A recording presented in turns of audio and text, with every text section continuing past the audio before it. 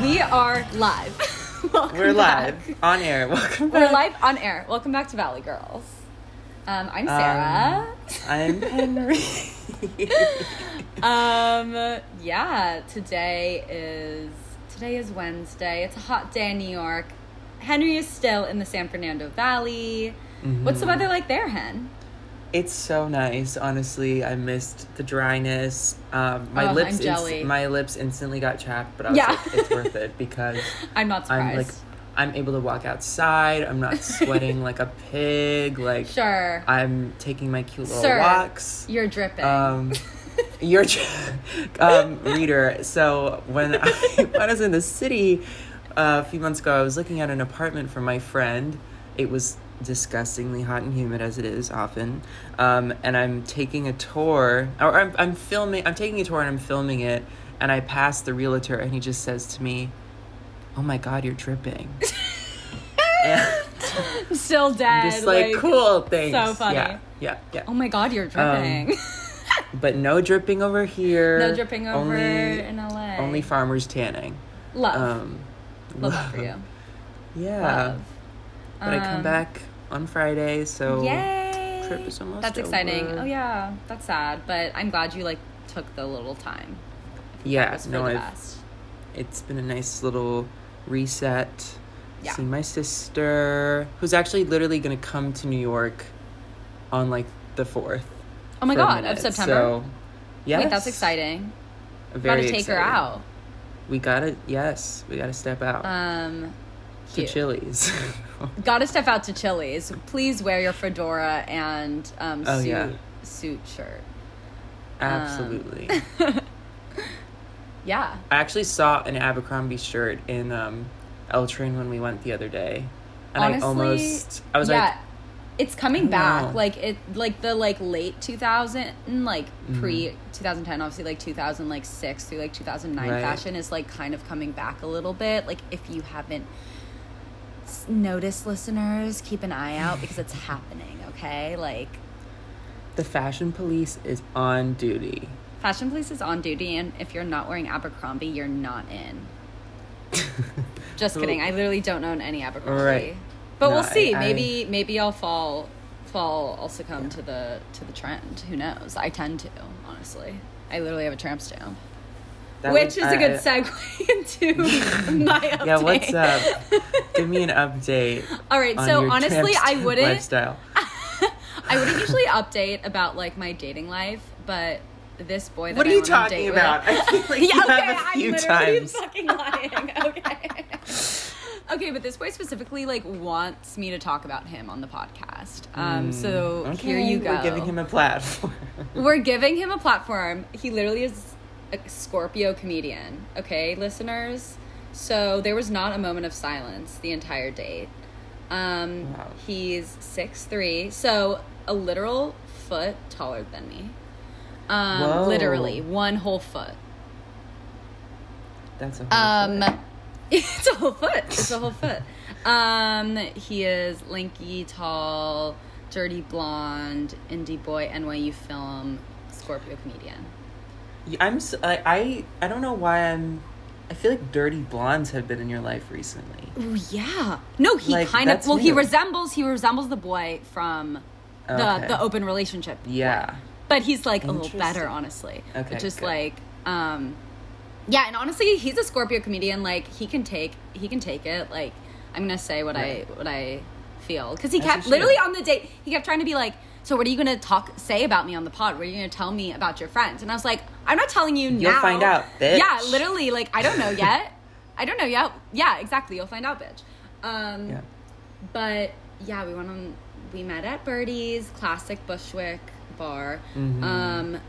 And literally as we left, right after we left the fucking bar, he was literally just all over me, making out with me, oh my God, your tramp stamp's so hot, you're prettier in person, you're so cute, all this stuff. And I was like, okay, wait, context. So I recently quote unquote set up this boundary with my therapist that I'm not gonna have sex on the first date.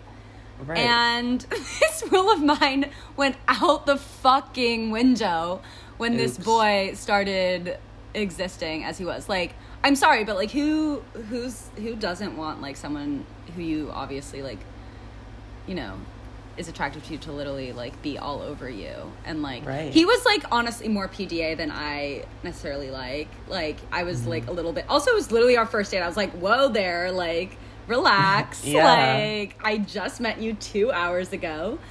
We ended up like crashing my friend Beja BB's Tinder date. She was also on a Tinder date. And then like it just got to like he was just like so he literally lives a block away from my best friends. He's from Santa Monica. Whoa. He went to Brentwood. Okay. Oh. Okay. I know. Well, no, okay, but he got out. Okay, so I talked to my friend who knows him, and he's like, he's pretty sure he's rich, and I'm like, okay, I like that for me. Because like, not gonna lie, like my last relationship was over 2 years ago. I'm not saying this will become a relationship or anything. Like honestly, I don't know. And at this point, I simply don't care. Honestly, either way, because like, if like we fall in love, great, and if he breaks my heart, perfect for the re-release of Red. Like literally in my Tinder bio, it literally says looking for someone to break my heart before the re-release of Red, and I'm not kidding. Like, obviously, like I wouldn't be opposed to like, you know, having a person again. It's been a while for me, and I am deep down a relationship person. Of course, I'm scared of it. Of course, like very scared. Yeah. I literally keep saying to people, I'm like, I'm concerned. But I don't know.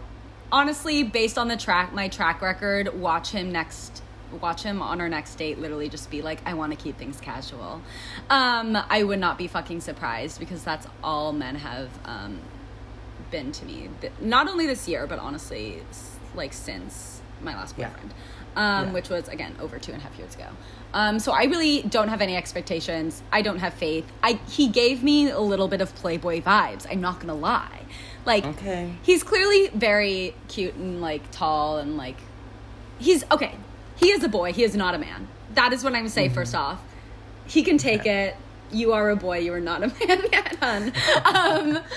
But I kind of like it. Like, I like, you know, I'm literally 22. I'm not even a full woman myself. I don't think men really exist until, like, 40s. 35. 35. Okay, because, the bartender that works at the bar across the street from the restaurant I work at, he is 31 years old and literally comes off as 19. I'm not even kidding. Like, he's hilarious. He's hilarious behind the bar and to, like, chat with, but, like, I would not be able to date him because, like, he literally is 31 years old and is a 19-year-old boy. He's a 19-year-old boy trapped in a 31-year-old's body. And it's just, like, I don't think he's the only one. Like, I think most men are like this. Yeah. So, do you see what Gabby is texting us right now? No. Oh my god. Oh, Gabby. She's like, I know where Jack Antonoff lives. Yeah, so do you. Yeah, I know where he lives. Yes. That's an update. I saw Jack Antonoff. Oh my god, there's an update for you. Yes, what the fuck? Yeah, outside of a coffee shop, and I was like, oh my god, who's this, like, cute Jewish boy? Yeah, literally. As I approached, I was like, so that's literally him. And I'm not the type of person to, like, talk to celebrities or, like, ask for a picture or any of that shit, because I mean, none of us know. We'll get into this about Lorde, but also just being from LA, you do have, like, an understanding that that's not what they want. Like, because you see many, like... They get that shit all the time. It's, like, it's in these moments where they're, like, trying to revel in their peace and, like, solitude. And the act of being like, oh my god, Jack, I love you so much. You're such an inspiration. It's like, that's not for him. That's for me. No, and literally. I don't need that. And there is a way to go about it, but going out of your way to do it is, like, kind of not it. You know? Okay, so Gabby is so Henry's in the Valley. Our friend Gabby, who was on the last episode, she is staying in Henry's apartment right now. Yeah, Henry, Henry, we are potting. Stop texting. Yeah, Gabby. no, we're live. We are live on air. Texting, potting, and a lot of things going on at once. Yeah, literally, I'm overwhelmed. That's funny. Yes, but I don't know. Should we get into Jack Antonoff? Yeah, I think that's a good segue. Okay. So obviously today we are talking about Solar Power by Lorde, the long-awaited third album by our literal Lord and Savior, She Hath Risen. I think we're going to call this episode... I want to call this episode She Hath Risen. I don't know your opinions on that. Yeah, I don't know. I think we can definitely work that into... Great. Yeah, so... How do you want to... It's been a long time. Order? Yeah, talk. I think we can just sort of... We'll see where the combo takes us. Kind of like the Billy one. Kind of like the Billy one? Okay, I like that. Yeah. But so it's been a long time coming. If you've been listening to the pod, you know, we both love Lorde. She was my number 3 album of the past 25 years. Melodrama is such an important, like, album in our, you know, adolescence. So important. And so just, there was a lot of anticipation, expectation from everybody involved. Yeah. And as we discussed with, like, chemtrails and... I think I briefly mentioned, like, Sufjan's last album after Carrie and Lowell. It's really hard to follow up an album like Melodrama Norman. Yeah, but it's been 4 years. I think it's different when it's the year after. I think it's kind of like True. Like, Tyler followed up Igor with Call Me If You Get Lost. It was basically a year later.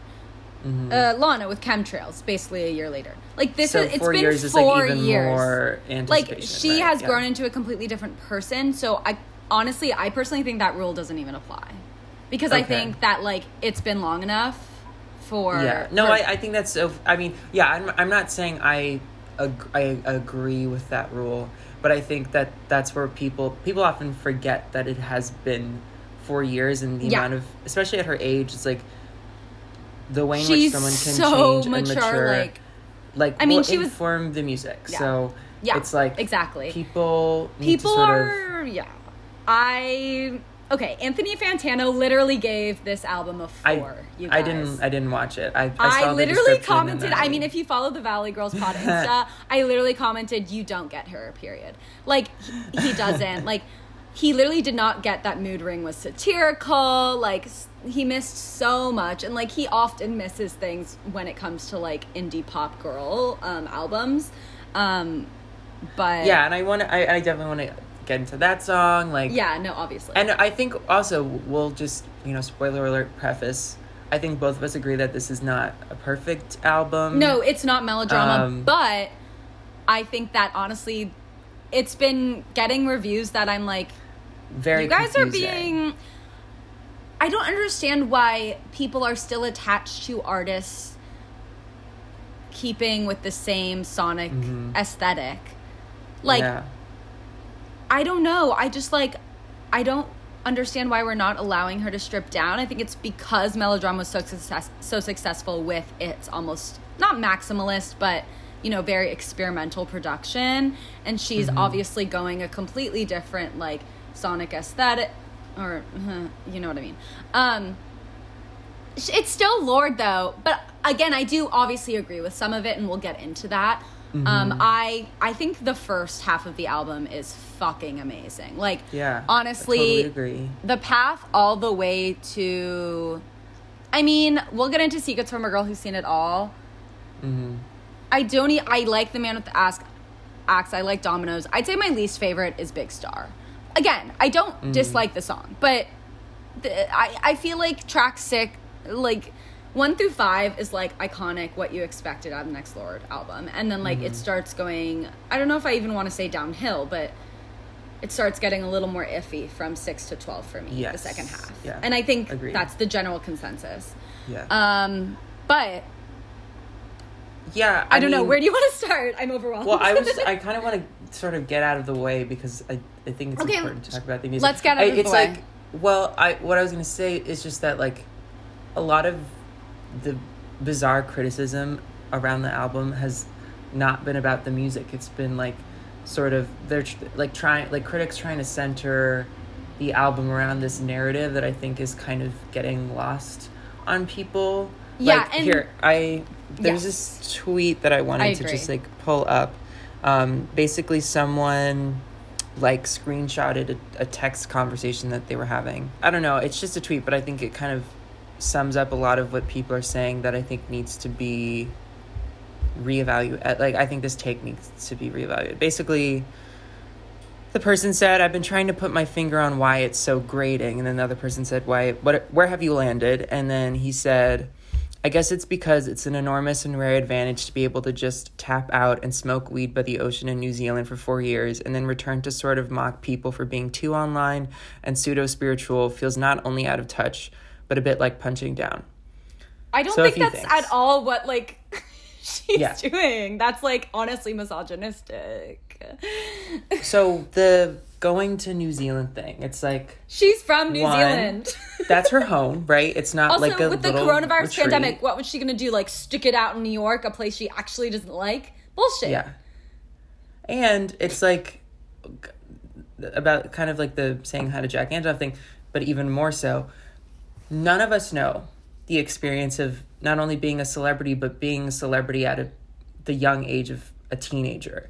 Yeah. And if she has the ability or quote unquote privilege to retreat to a place that is where her family is from, that is removed from the place in which she has all this fame and celebrity surrounding her, good for fucking her. Like I don't know why you wouldn't respect that, because like we see what happens to people who get famous and are constantly at like that young age surrounded. Yeah, I mean, especially it's like women, like yeah, no, I know. I mean, we've talked about Britney, like all of it. It's like I feel like it's worthy of praise to be like, yes, take care of yourself. Like I don't understand. I don't understand why we're not looking up to it. I don't understand why. I mean, I do get demonizing I get that it's right.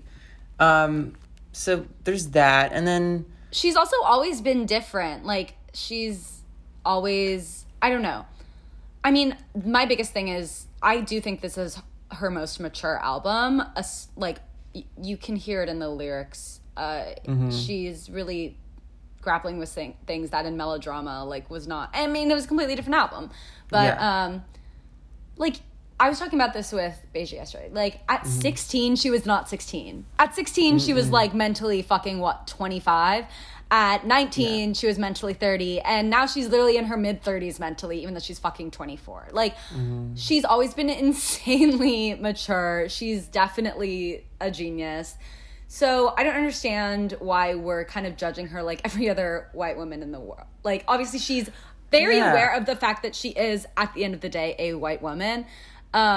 But I'm sorry, she's special, and I think it's honestly a little demeaning to how talented she is as an artist to like try and clump her in with like a normal girl. Like she's not. In the album, when she's like sort of having this conversation about not being a normal girl or whatever, or being offline, I don't think that's her mocking people for doing so, or like Mood Ring. I don't think she's. Yes, it's pointing to a type of girl working in a certain system in society, but I don't think she's being malicious. She's towards also that. Very aware that she participates in it too. Yes, like she does. It's she not literally completely says that. removed. She literally like pulls herself into the song. Like if you watch the Genius lyric video for Mood Ring, because it'll really explain like how it is satirical, but then like at the same time how she does like play into it. Right. And I think just because you're making, and I feel like people are looking for things to dislike about. That's the other. If another artist released this album, it would not be getting the same sort of. I have been saying that if another indie girl, like if like Clairo or like Phoebe Bridgers, two people that are literally on this album, if like they're like literally her chorus, which is really cute, but if they release something like this, they'd be getting praise. It's because it's Lorde, and suddenly she's matured and has actually found happiness. I don't know. I think a lot of it is that, especially in our like current times, like people don't like seeing. I think I don't even know where I'm going with this. Well, it's like I understand why a lot of us feel removed from this attitude, but that doesn't mean it's bad. You know, like I think I'm very much in this space of like good for her, and I'm happy to witness it. Like I don't need to be like, oh, this is like, yes, Melodrama I think resonated with more people because it sort of expressed the just tumultuous emotions of being at that time in your life. Yeah. And that's incredibly relatable. Okay, but also that album is all about like her like going to fucking parties at 17 because she's so famous now. How is that more relatable than this? I'm sorry. Like that doesn't make much sense. I think just on a more of a like just the discussions about breakups and the way she was able to put it in terms of like on our Jack Antonoff episode we said like the image of a supercut was kind of like a new way of putting whatever, but like again it's true. Just like I don't know, the criticism has been weird. I honestly think there's been a lot of misogyny in the criticism of this album. Sure. I think we're not allowing women to be their true selves in their art. Like we still are expecting like a certain version of these women and not allowing them to fucking develop. I think that went with the Billie album too. Like obviously I literally said in the last episode I do think like her 2019 album overall is a better album.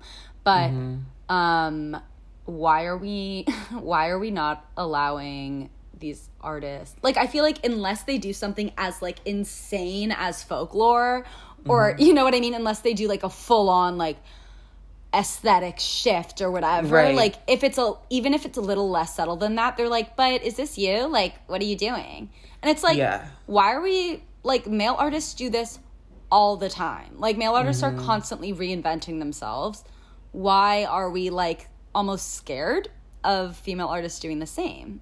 It's just interesting to me. And at the same time we also like it's the contradiction of like, if like you're saying, if they do sort of grow, then it's like, oh, that's not what we expected. But at the same time, female, especially pop stars, have to constantly like change the game. And exactly. And, I mean, look at like the Super Bowl halftime shows as of late. It's like someone like Maroon 5 or Justin Timberlake can like do the least and get far less criticism than like a Gaga both or of them, honestly. Beyonce, who have to like, and thank God, you know, pull out all the stops, but it's just... Yeah, but like they're literally doing the most and they get so much shit, and then like Justin Timberlake literally is just like, and then they're like, yes, we love you, Justin. Yeah. Fuck that. Like, fuck it. Honestly, and like, I do think this album is going to be a grower, especially like for fall, and... I don't know, like, why are we not allowing Lorde to strip back? But I mean, we could complain about the reviews for this album forever. Right. Should we get into our actual, the real opinion, okay? The opinion from, I don't know, obviously, I guess we have our own bias, but I think our bias is a better one than the fucking misogynistic bias of the majority of my critiques of the album all sort of rely on my opinions about like how it is sonically, and I'll be honest, like we'll get into it, but so let's just start from the beginning, I guess. The path. Okay, sure. I think this is a really good opener. Born in the year of Oxycontin, raised in the tall grass, teen millionaire having nightmares from the camera flash. It's not my favorite track on the album at all, but I think, especially going into Solar Power, clearly this album is about the sun, literally, like nature, reconnecting with like what's truly important in life, but also questioning like what's truly important in life if it's all gonna fucking slip out of our fingertips soon because of the state of the world. I think it's a really good opener. What do you think?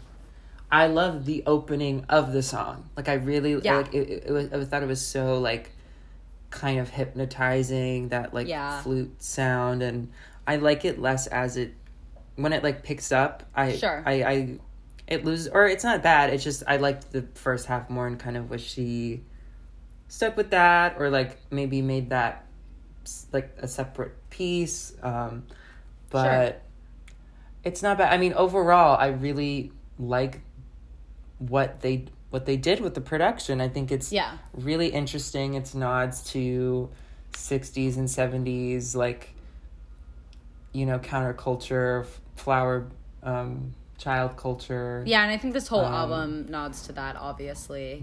We'll get into that with like fucking California and shit, which I love. But I think at the end we should do top 5. Yeah, totally. Like 5 to 1. I still love Solar Power. Yeah, Solar Power is really cute. Such a cute track. Still very Lorde. Like, you know, she still has her little Lorde moments, but she's maturing musically and lyrically. I really like this track. I mean, obviously, like, we've had this one the longest. So we've had our longest time with it. But out of the 3 singles, I listened to this one the least. But yeah, I don't know. I like this song. And I love California. California is great. Don't want that California love. Don't want that California love. Don't want that California. Once upon a time, the Canyon store was where my California is great.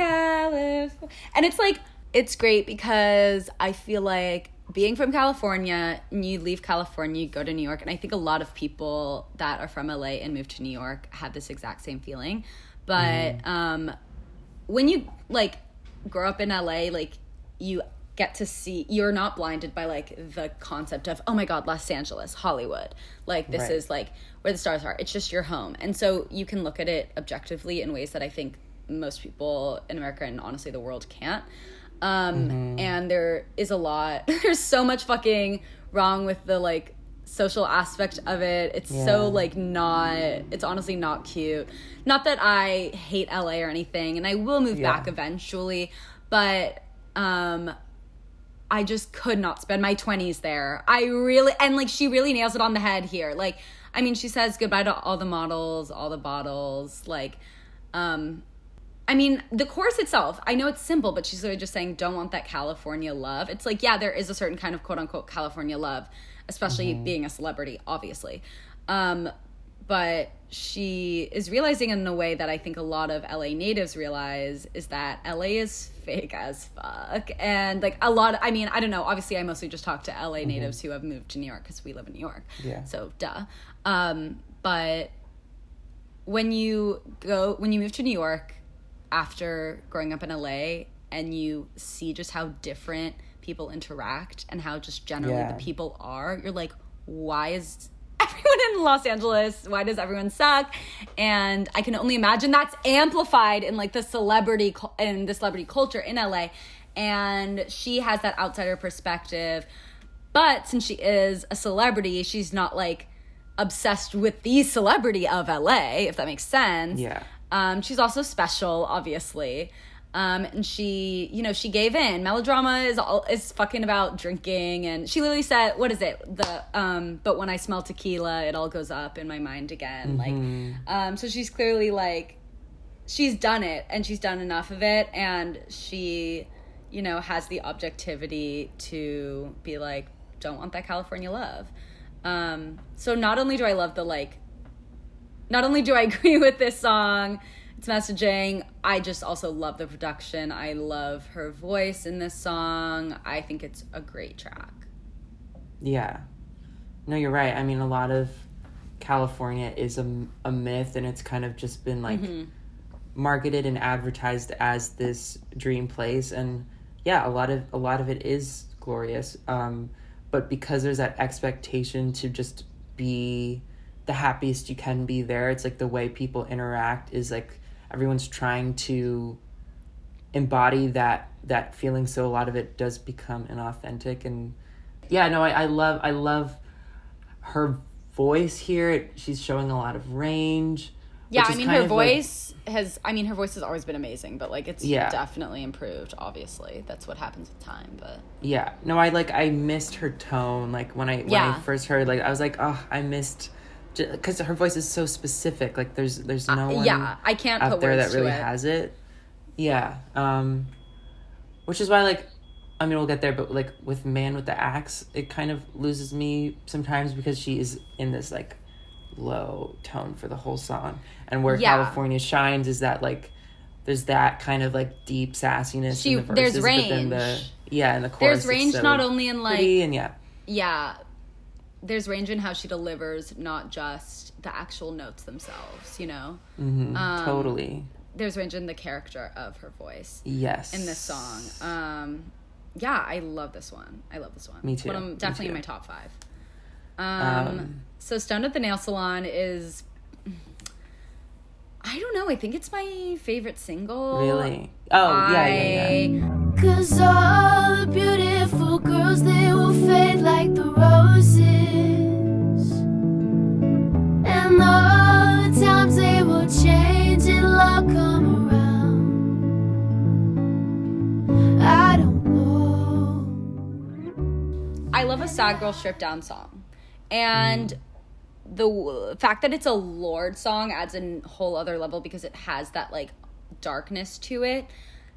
And then it's in the title "Stoned at the Nail Salon." I know. Like, obviously, it's genius. Obviously, I'm biased, but not only is it like because she's literally making all of these insanely like huge mystical thoughts, and then she's like, I don't know, maybe I'm just stoned at the nail salon. I think that's such a genius fucking song. Yeah. Idea for a song. Well, please talk. No. It takes away a lot of the like self-seriousness of it all, which is all valid because it is very like introspective, but then to sort of throw that in, it like it adds like this element of humor to it that is so funny and like it's so satisfying, so relatable. Like she's she's saying stuff like, you know, all the music you loved at 16 you'll grow out of, all the times they'll change, they'll all come around, but I don't know, maybe I'm just stoned at the nail salon. Like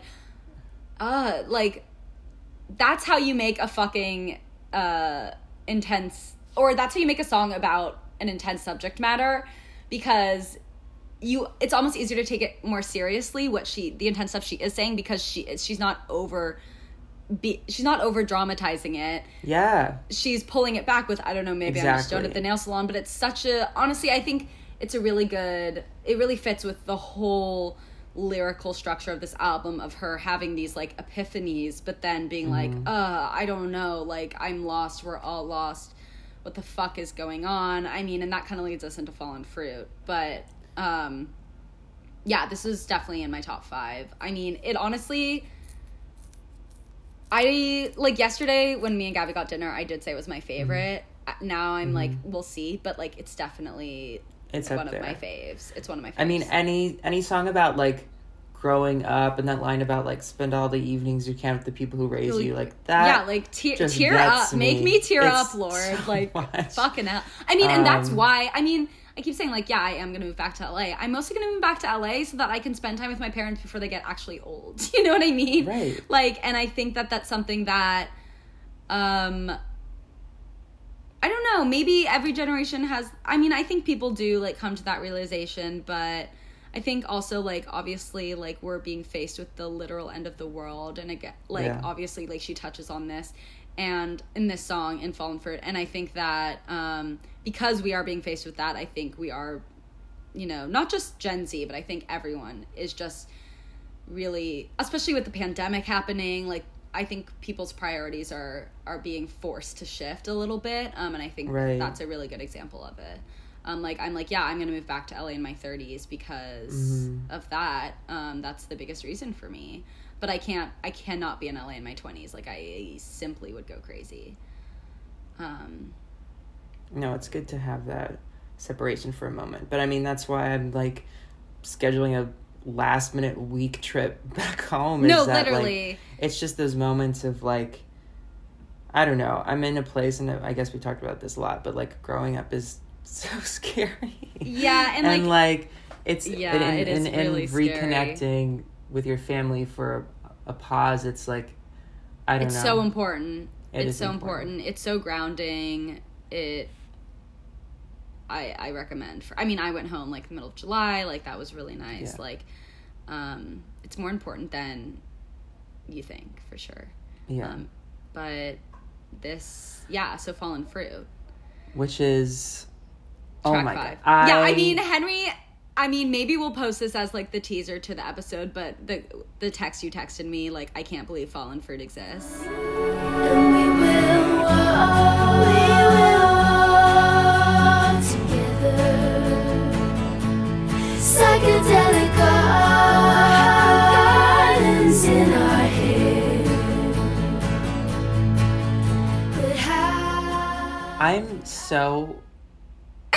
I don't understand how someone could speechless. say, fuck the bald man. I didn't even watch the video, but, like, how can you even just, like, briefly claim that someone doesn't have writing chops when you have from the Nissan to the Phantom to the plane, will disappear in the cover of the rain, took the great minds and the vapors and a pocket full of seed. It's time for us to leave. Like, that just, like, the absolute poetry and, like... No, regardless this of whole album, like, the poetry on this whole album is, like, so obvious. And, like, people that are missing that, I'm like, you're missing it, hun. Like, your fucking male brain can't comprehend, like, a delicate female body of work, clearly.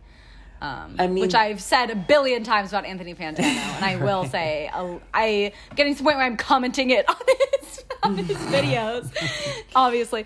God, I love this track. The song is so stunning. The arrangements of the harmonies are very much calling back to, like, 60s, like, family bands. And you just don't expect it to go the breakdown in the middle. No. It's still a Lorde song. This is her so genius obviously... is, she's bringing it back to current sounds. But it's just enough. It's just enough. Yes. It's not overbearing. It's not like she's trying to redo any melodrama sounds. It's her own sound, and she's aware that she has this entirely new sonic aesthetic in this album. So she is keeping it fairly minimal, but she's still fucking Lorde. She's still gonna have a to the Nissan, to the Phantom, to the plane. Oh yeah, it's so good. It's so good. Just stunning, and the again, like, the little flutes in this, like, it's just the arrangement. It just takes you different places. I think this is like this might be like a top 5 Lorde song of all time for me. I mean, and the thing that's been interesting for me is, I think I read the Pitchfork review, and they said something along the lines of, like, one thing that's unsatisfying about this album is she's contemplating all these things about global warming, celebrity, life in general, but she never comes to an answer. She never comes to a fix. I'm like, ew. Why does she have to? Why does she have to be? You. That is, like, the weirdest expectation. Like, in melodrama, was she giving an answer? Not at all. Why is it suddenly when she's getting all nature and hippie that she has to have an answer? Like, no, like, that's not authentic to the way her brain's it's more work. authentic. It's more authentic for her to just question and, like, leave it out in the world than for her to be like, this is, and, like, and to be honest, she literally does give an answer, because leader of a new regime, like, I'm sorry, like, I think that is so bullshit. And, like, this review was written by a woman, and I still think it's really misogynistic, honestly. Well, an interesting thing, and this is kind of, well, I guess the review kind of touched upon it, but, like, so Jack Antonoff has been getting a lot of hate, and people are, Lorde said this, specifically about her, but I think in general, people are giving him way too much credit at, like, people that have perceived him to be this guy to just take over other people's sound, and he's the one sort of creating the sonic landscape for all of these artists. And that's, like, such bullshit, because the three main artists, Lorde, Lana, Taylor, right? Mm-hmm. Their music does not sound the same. No. Like, I don't understand. And the role of a producer, yes, is to be a collaborator, but to first and foremost sort of respond to an artist's wishes. And we hear that all the time, where, like, for example, the this, like, original version of The Lakes that Taylor released, don't like it. No. And that's because that was Jack's sort of initial, like, take on it, and then Taylor said, no, we're taking it in this direction. Like, that's what happens. And Lorde, so someone in an interview said that, like, okay, well, there's that. Yeah, so you can say that. Sorry. Oh, yeah. So she was getting interviewed, and she was basically just like, it's honestly insulting that people say that the reason my music is good is because of Jack. And that is so true. Lana, Taylor, and Lorde are some of the best musicians. They're the pop girls of our time. They're working with the best. They have chosen to work with the best, and Jack happens to be it. It's not that Jack is making them the best. It's incredibly misogynistic to assume that this man is the reason these 3 pop girls are ruling the pop world. That is just so fucking misogynistic. It drives me crazy. Anyways, where were we? Okay, so we got Fallen for It, obviously. So now we're in Yeah. Secrets from a Girl Who's Seen It All. You can take him if you want him, these are just secrets from a girl who's seen it all. Secrets from a girl who's seen it. Secrets from a girl. Secrets from a girl who's seen it. Secrets from a girl. This is cute. Like, I mean, It's a I cute didn't. song. It's definitely. I don't know. People were saying it was like, you know, basic and too girly and vapid. I'm just like, Again, like, such misogyny. check Like, yourself. like, literally check yourself. Like, just because a song is girly and upbeat does not make it a bad song. Like, what the hell is happening? and I think it's smart that it sounds sort of light and girly because she's talking about like sort of being in these very uncomfortable, honestly traumatizing situations as a girl, but it's like it's sonically contradicting that by having a very girlish sound. People are underestimating how fucking smart this girl is, which, again, how many times can I say misogynistic in this episode? Like, I don't even fucking know. Like, I need a fucking synonym. It's been frustrating, honestly. Yeah. I mean, it goes back to, you know, a lot of the shit Taylor gets. And, like, so, like, when I've been going on, like, so this date that I went on, right? Like, I always have to break it to them that I'm a Swiftie. And unfortunately, I do mostly go on dates with straight men. I know, it's embarrassing. Tragic for you. It's tragic for me. It's okay. Unfortunately, yeah, that's how it's been going. But they always have straight men have a very strong opinion against Taylor Swift. And it's clear misogyny. It's so obvious. They always pull she's not writing her own stuff, she has a big team, like, she's not in control of what she does, like, you know, I don't like her music's too, like, stupid, blah, blah, blah. And it's just like, if a girl does anything authentic to femininity, if it's not deep and, like, call out to the culture, suddenly, it's vapid. And it's and there's a specific kind of misogyny going on here with Lorde, because I feel like if Taylor released Secrets from a Girl, I think it would be more bitches well would eat it received. up. But since It's Lorde is like and they this expect the dark supposed goth girl. cool girl, Yes, right? yes. She needs to be operating on this level that is, and the hidden message is male, operating on this level of, like, you know, highbrow, whatever bullshit. It's it's frustrating. Anyways, I'm upset.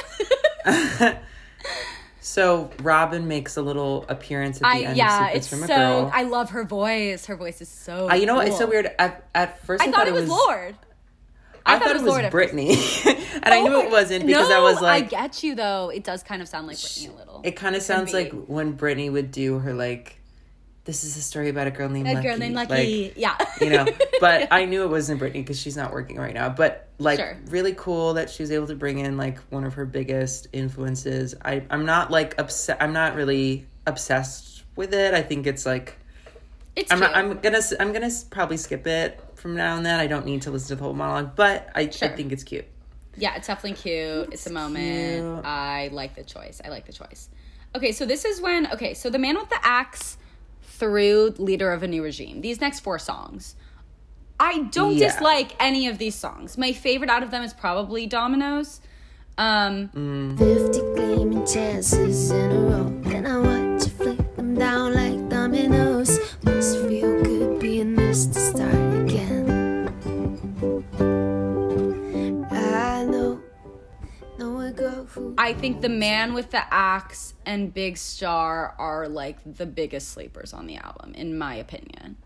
Of that grouping, Big Star is actually my favorite. But every perfect summer's gotta take its flight. I'll still watch you run through the winter light. I used to love the party, now I'm not alright. Hope the honeybees make it home tonight. Interesting. Okay. Yeah, I like it lyrically the best. She does, it's so subtle, but, like, the way she says is it I Want to Take Your Picture or something? Yeah, like, yeah. Her voice is something really cool that I really appreciate. And obviously the idea of, like, oh, big star, like, that's obviously interesting. And, okay, also another thing, like, in the Anthony Fantano fucking review, he's like, yeah, she's talking about fucking, like, celebrity, like, all these female artists, or, like, he says artists, but I know he's fucking referring to female artists. Like, it's, like, recently, like, talking about, like, celebrity culture, blah, blah, blah, blah. And I'm like, Anthony, your entire career is based off of, guess what? Talking about celebrities. You're literally the biggest hypocrite in the world. Fucking hell. Okay. No, I don't know. Man with the Axe, I almost like. I Sure. I think a lot of the lyrics I'm there cool. too. I think lyrically it's really interesting. Kind of This is one of the things I agreed on in the Pitchfork thing. I really wish they did a little bit more musically with this track. I think it could have been a really standout if they did a little bit more with the production. I think, obviously, I've been supporting her stripping things back, but this is probably the track that I could have wish used, more. Yeah, that's my opinion for sure. It could have had the fallen fruit treatment, as I'll say. It could have had the fallen fruit treatment. It could have had something different, but in the same realm. I don't know. Yeah. Dominoes 2, I'm okay with Dominoes being stripped back because the message itself. I wouldn't want it to sound different. I just think as, like, I don't know, when I compare it to other songs in the album. Yeah, sure. And I do really like that running she's to it. Obviously, I like the inflection in her voice. I like the, like, rhythm of the song, and I do actually think that's enough. Obviously she's talking about a fucking man who's, like, keeps getting away with, like, sexually assaulting women and just keeps getting to start again, you know. Like, my favorite part, honestly, in the song is at the end when she says, "Don't get up."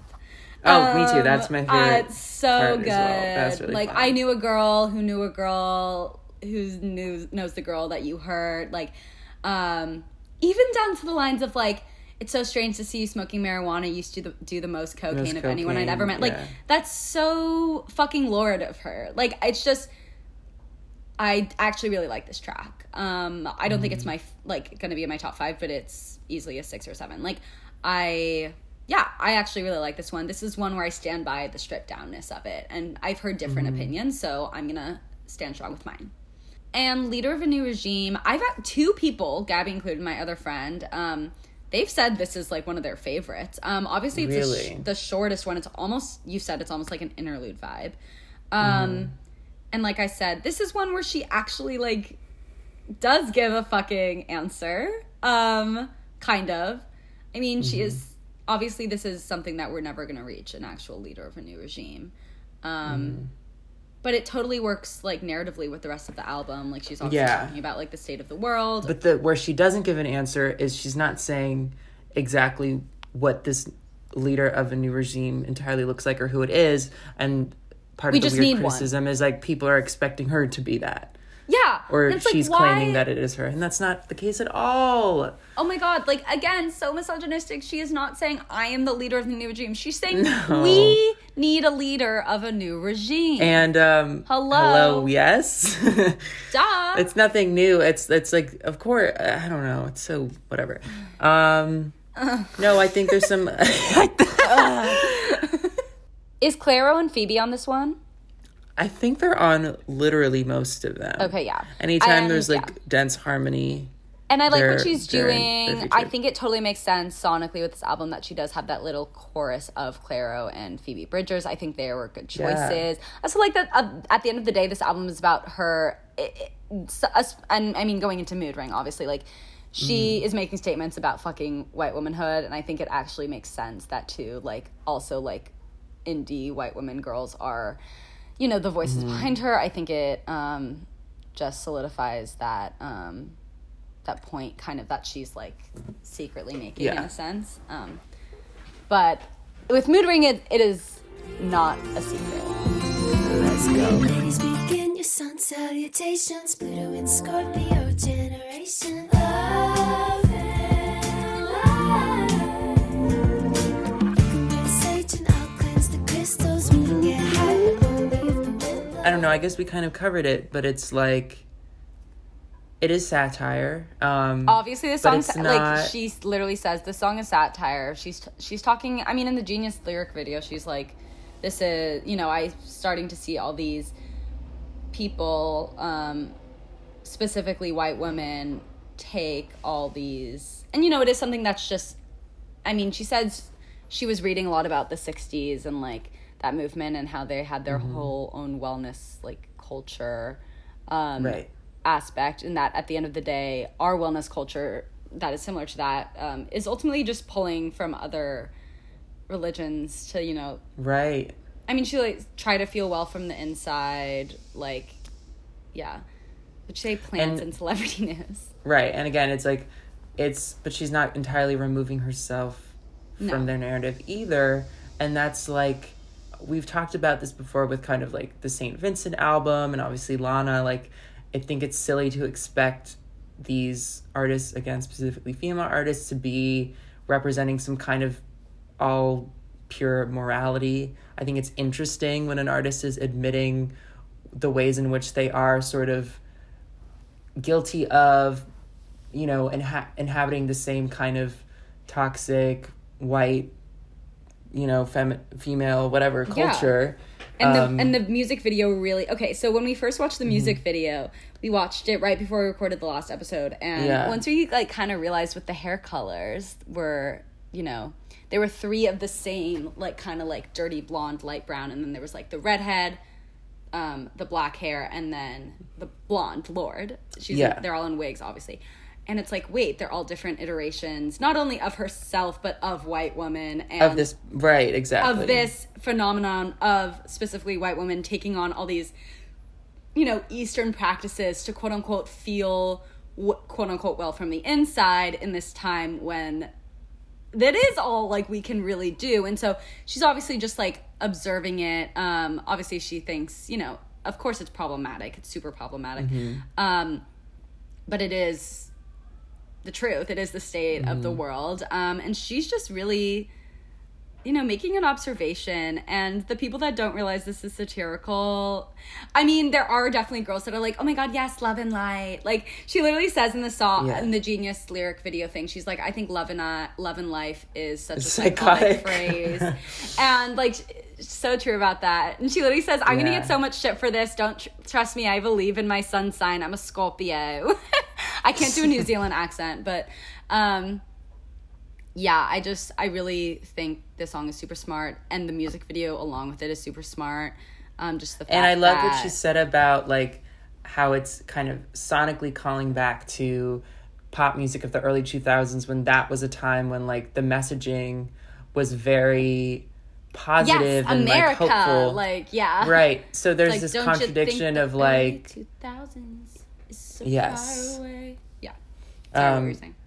No, it's like this cool, interesting contradiction of like the sound is coming from a place of a time when we were like toxic positivity, but then the lyrics are about like trying so hard to achieve this level of positivity in ways that are harmful or inauthentic. I just think it's so problematic. And Mood Ring itself ties that back, because Mood Rings obviously became really popular in the early 2000s. I think that's a really smart way to kind of like keep the general song in calling back to that time period. I mean, just my favorite, I think my favorite lyric has to be, I can't feel a thing, I keep looking at my mood ring, tell me how I'm feeling, floating away. It's just like so it's like, duh, like this is how we all are at this point. And obviously it is a call out, because she obviously is in a place where she's able to like actually know how she's feeling. And like that's because she actually took the time like to, and like obviously she's able to escape to New Zealand in ways that like Billie or Taylor can't. And like that's like good, but wouldn't it be weird if she didn't utilize that, gift? Like, it would be like, why wouldn't you? And like, it's like, why are we like mad at her for like the narrative? Oh, she's just this rich white woman that decided to like find spirituality. It's like, no, again, that's like literally her home. She went home. Like that's just where that is herself. Like, are you mad that she's found spirituality and you haven't? Clearly. but also it's like, it's not even fully that she has. It's that she's observing. She's asking questions again. She's simply asking questions in a space that gives her more space to ask those questions. Yes. Whereas like with Melodrama, it was like you said, like her New York City album, like it was basically just like she was constantly overwhelmed. Yeah, exactly. And which is why I think this is her most mature album, because she's like, and that's why I can say I like Melodrama more, because I have not reached that stage of maturity. Oh, but God. I am again inspired, and I'm happy to be the observer in this situation. So the last one, right? We have Oceanic Feeling. My dreamer's disposition or my wicked streak.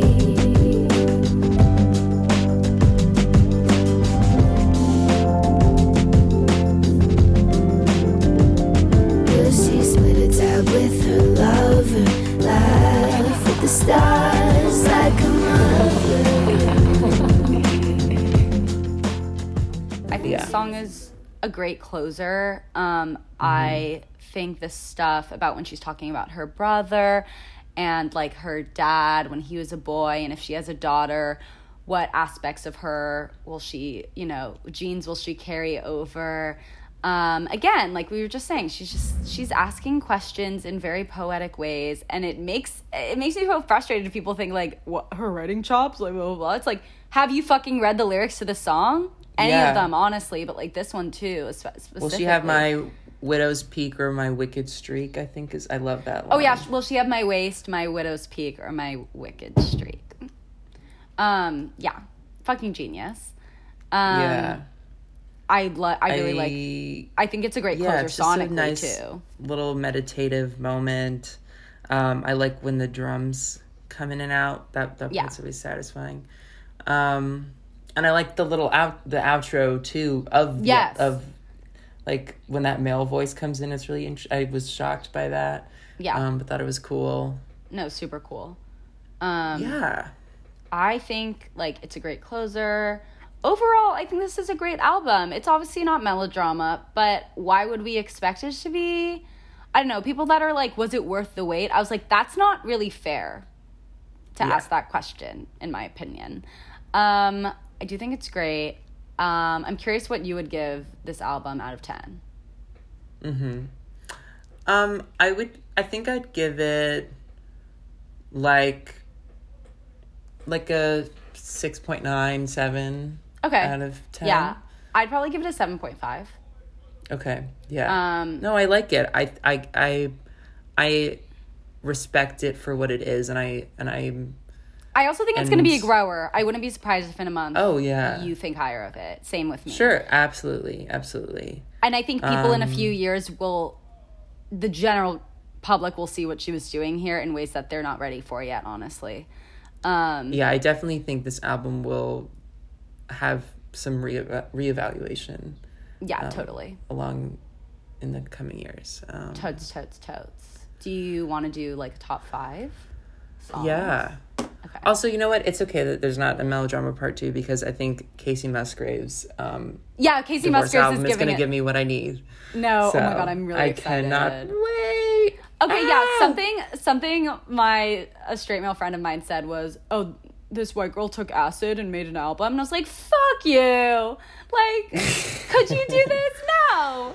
She's making a fucking entire, like, iconic film with it, with insane cameos. Like, literally, fuck you. Like, I don't know. Why are girly aesthetics deemed as not good just because they're girly? Fuck men, you guys. Fuck you guys. You're 75% of our listenership, and I don't care. Still so funny to me. Okay, what are your top 5 favorite songs? Okay. So I'll try and like have an order, I guess. 5 is probably 5. I'll give to Oceanic Feeling, honestly. Okay. 4 I'm gonna give to Mood Ring. 3 California. 2 Stoned at the Nail Salon. 1 Fallen for You. For now. I mean, that's pretty general. Yeah. But what's yours? Yeah. I'm just gonna go the other way, so Okay. Yeah. Number 1, Fallen Fruit, for sure. Yeah. 2, California. Oh, I love that. 3, Stoned at the Nail Salon. 4, Mood Ring. 5, honestly, I really like Big Star, actually. I think I'm gonna say 5, Big Star. Yeah. Cool. There we go. There we go. Well. We covered solar power. And yeah, if you're someone who is like, this wasn't worth the wait, fucking revisit this shit. Read the lyrics as you're listening. Pull up the lyrics on your phone while you're listening, when you're on the train, when you're fucking in your room, whatever. I think I have not, like, up until recently, I've realized, like, people really don't listen to lyrics. And I'm like, right. That's literally I get it, because I have to sit, like, when people when they hear songs, some people listen to the lyrics first, some people, production is always, like, the thing that comes to, that my brain is processing first. Yeah. So I have to sit down and, like, actively sort of pay attention to the lyrics, but it's, like, worth, it's a, I kind of do both at once, and yeah, but it's real, honestly, it helps a lot to, like, have the lyrics in front of you, because then you can kind of read it almost as a poem, but also hear it production-wise at the same time. It gives you it helps you process it in, like, a more real way, I think. Mm-hmm. Anyways, thanks as always for tuning in. Yes, thank you for tuning in. Yes. Remember to, like, if you're listening on Apple Music, leave us a review. We really appreciate it. Follow us on Valley Girls Pod, not only for updates on the pod, but, like, we're kind of, you know, we're kind of trying to build our own little social media presence in its own right. Borderline meme page vibes. We're kind of taking this energy of a podcast into a Gen Z, like, mode. Like, I feel like all these podcasts that we listen to, their Instagrams are literally just, like, videos of them podcasting, and that's kind of it. Here's the app. Yeah, and I feel like, honestly, you could do so much more as a, you know, a general piece of entertainment. So, follow the Instagram, and honestly, let us know, like, if you have any recommendations, if you guys want us to talk about anything, any albums, any artists, any things revolving music, even just, like, pop culture, like, trust me, we can chat. Obviously. Yes. But yeah, on that note, have a great fucking day, bitches. Have a great fucking day, bitch. Bye. Bye.